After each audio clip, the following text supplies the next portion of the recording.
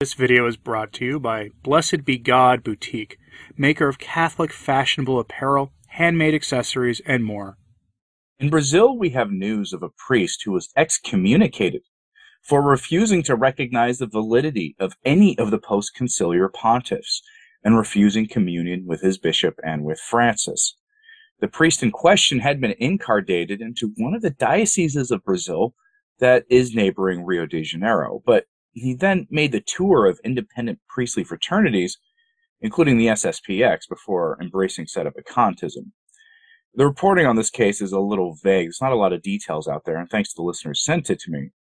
And to my knowledge, embracing sedevacantism has never actually been declared schismatic by Rome in any formal way, but his bishop excommunicated him nonetheless, which may mean that the excommunication is canonically invalid. Not that sedevacantists actually care what Rome does, but since, again, the issue of sedevacantism has never been decided by Rome in any formal way, that's why it might be invalid.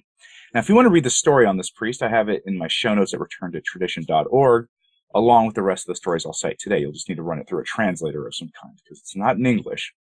But it's a good backup place, by the way, to follow my work in case I do get kicked off this place by our totally free and completely unbiased hosts. But the story of that priest is a good way to begin a question of how to resist the modernists. Look, I'm not a sedevacantist, but I don't have a real problem with sedevacantists in a broad sense, though I've had issues with some particular sedevacantists in the past. But how do we resist the errors of the modernists? That's a hard question for the laity, but imagine being a priest who is faced with this question. It becomes a much bigger question if you're a priest. Imagine being a priest who has suddenly or slowly woken up to the state of things in the church and has realized that Francis isn't actually the main problem that we face today. Now, the problem with the modernists in the church goes back to well before Francis was, in Rome, and to some degree involves all of his predecessors, including the last few years of Pius XII's reign, because weird things started happening in his last few years. Imagine being in that position. It's easy to see how someone might leap to sedevacantism in that situation. Bishop Athanasius Schneider issued a call in a German-language interview with Gloria TV this past week, calling priests to resist Francis's efforts to break from the historic past of the church, and it helps us understand, to some degree, the depth of the problem we as Catholics are facing. Bishop Schneider frames this in discussions about the traditional Mass, because, as it usually is the case, the traditional Mass is on the minds of Catholics. Priests have a duty to reject Francis's attempts to destroy the traditional liturgy of the Church, according to Bishop Schneider. Now, the Pope-splainers try to tell you that what we call the traditional Latin Mass only reaches back 500 years into the history of the Church, back to St. Pius V's papacy and the Reformation, but in reality, the traditional Latin Mass goes back to the 5th century, with evidence that its major components go back to the Apostles, hence why I call it the Apostolic Mass. Schneider tells his viewers that priests have a duty to resist Francis's attempts to destroy the traditions of the Church. Presumably, this means even disobeying the local bishop when they try to enforce Traditionis Custodes in the diocese. How a priest will do that and get away with it, he doesn't really say, though. From his interview, quote, "For Schneider, Francis's desire to abolish Mass is not realistic. Despite the current prohibitions and persecution, Roman right groups are growing, sometimes underground. Francis supports, on one hand, a diversity of religions, but on the other hand, fights a diversity of liturgical forms in his own church." Schneider observes, quote, "That's a contradiction. He, Schneider, believes that Francis is, quote, not against diversity, but he has a contempt for the liturgical tradition of the Church and the Mass of almost all the saints and most of his predecessors." For Schneider, quote, "This contempt for tradition is a problem and not Catholic." Traditionis Custodes is for Schneider an ideological document. He doesn't think it will last long because it opposes the nature of the Church. The priests may ignore Traditionis Custodes, Schneider explains, because it is an abuse of papal authority, opposes the tradition of the Church, and is an attack against a great treasure of the Church. Francis is destroying something that belongs to the universal Church. It doesn't belong to him, folks. Therefore, he would tell Francis, with all due respect and love for you and your ministry, we cannot obey you in this point, and we will not obey you here, and your successors will reward us. For Schneider, the Church is in, quote, enormous and extraordinary crisis because in the Vatican, to a large extent, the enemies of the Church are calling all the shots, end quote. This advice from Schneider may become more relevant in the future, especially in the near future, with reports coming from sources in Rome that another anti-traditional mass document is coming soon from the Vatican. And it's coming from sources that I generally trust, but I don't have enough to really formally report on it. This time with the intent of burying the Mass forever. We'll see. If that turns out to be the case, I'll report it as soon as the story breaks. But for now, we're still witnessing the implementation of Francis's satanic document meant to destroy the Lex Orandi of the faith. And Schneider is correct to point out that this is part of a larger move to destroy the traditions of the Church, being done by Francis on behalf of the men who made him Pope in the first place. The mission he himself admits to having been given when the papacy was offered to him by the likes of Cardinal Martini was to remove the church, or to move the Church forward, ever forward. Forward to what, precisely? The better question that no one usually asks when they think about Francis's language and why he justifies things is forward from what?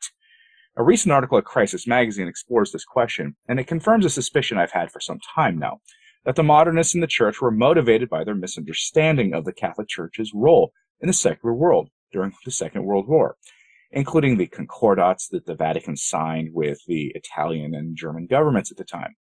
And the modernists believed the Church was complicit in the evils of that conflict, regardless of what the facts actually say on the matter. They believed that Thomistic theology was among the causes of the evils in the 1930s and 1940s. They believed the Church's role in the world was a big driving force for these evils, hence the need for a new theology, a nouveau theologie, a new understanding of how the Church works in the world. It's a grotesque misunderstanding of the role in the Church of that war is essential, really, to even get there. Francis calls traditionalists backwardists and rigid Pharisees. What he's doing is labeling us as holding to the various ideologies of the losing side in that war, which, as you know, is the greatest evil of our time, according to secularists.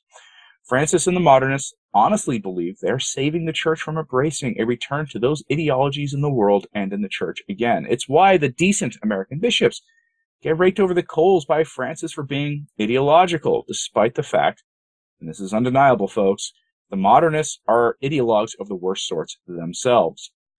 I mean, come on. James Martin is one of the most ideological figures in the American Church.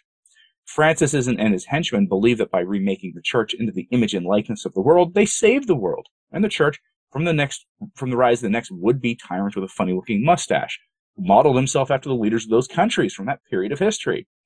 That Crisis article then goes on to explain the consequences of this. So from that article, quote, "Thus, when Pope Francis wrote his letter of condolence on the death of the Italian journalist Eugenio Scalfari, his praise of him as a man, quote, open to modernity, never nostalgic for a glorious past, should be seen in this light. Any sign of triumphalism smells not only of a sin-obsessed, oppressive form of Catholicism, but also a politics that is its analog, the kind that glories in the greatness of the past, like the ideology of that period, of course.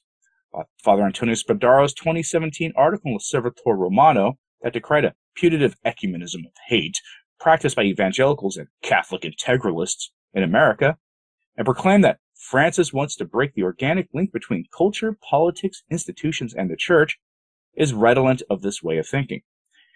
Francis and his supporters talk and act as if any sort of reverence or devotion to the past in the religious sphere is somehow a contagion that threatens the freedom of the political realm.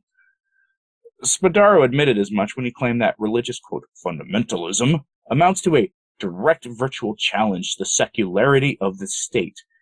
Father Spadaro and others like him have absorbed the tendency of secular progressives to conflate all non-liberal ideas with totalitarianism, as if the only choice to be made were that between the forward march of history as interpreted by progressives, theological or political, and some sort of totalitarian nightmare. This sort of either-or thinking is absurd, but they appear to believe this. Such is the only explanation I, meaning the author of the article, can conceive for why it is better to close down healthy parishes, if the only way they can be salvaged is to fill them with Latin Mass Catholics, or to let seminaries and religious orders die if the only way to perpetuate them is to restore traditional theological or liturgical practices to them. Better to let the Church die off, apparently, than have it fall into the hands of people you think are fundamentally evil, end quote. The modernists literally believe us to be part of a resurgent movement to bring back those great evils from the mid-20th century. They think we're evil, folks. They've bought the philosophy and narrative of the world so completely that they've surrendered even basic sense and the sense of faith and the compassion and the faith that goes with it. For them, the faith must be changed. It's a non-negotiable. Hence what's going on in Germany right now. The faith has to change because if it isn't, then the world may be lost. Civilization would not survive another conflict like the Second World War, and they honestly believe that a resurgence of traditionalism and a restoration of the Catholic faith would enable this rise of evil in the world that they so fear. The problem is that they've been blinded by their own complicity with the world and the evils of our time. In the name of keeping evil at bay, Francis has aligned himself with the most wicked, demonic powers of our time. Misanthropic figures who don't like people at all. I think there's too many of us. Men whose goals are not that dissimilar to what we're told the great evil powers Francis fears we're aiming for. Ideology can often blind us to reality, which is why as Catholics we are to be Catholic first and foremost before anything else. Francis and the modernists are some of the most ideological people you will ever encounter. Not much is evident by their being motivated by a dread for past political ideas that are basically dead in the world anyway. And that is pretty much exactly the same as we see in the secular world today, the same kind of fears, the same kind of propaganda and rhetoric. Our secular adversaries who destroy church property and lay ministries invoke the same language Francis does and are motivated by the same fear, pushed by a media narrative that is at odds with reality. It is no different in the church today, sadly, as we are being led by a man the world sees as Pope, who engages in the same kind of gaslighting as the media, and for the same reasons too. You know, I think that this was a convenient excuse for him to push modernism on the church, but truth be told, it honestly makes sense if you put yourself in their shoes. That conflict has been embedded in our collective consciences as the greatest struggle between good and evil in human history. It's like an origin story from modern civilization. Horrific things were done in those days, to be sure, and the modernists at the council who led the charge were progressively minded Germans in large part, and Europeans almost exclusively, including Joseph Ratzinger. His comments in particular are well documented and are a mix of heterodoxy with orthodoxy in confusing ways that reflect the German theologians of the post-war period and their wrestling with the new order of things in the world and how the church should respond. Their solution was to remake the church, well, claim continuity with the past. The reality they imposed on the church was something else, and frankly, all claims of continuity wither under examination.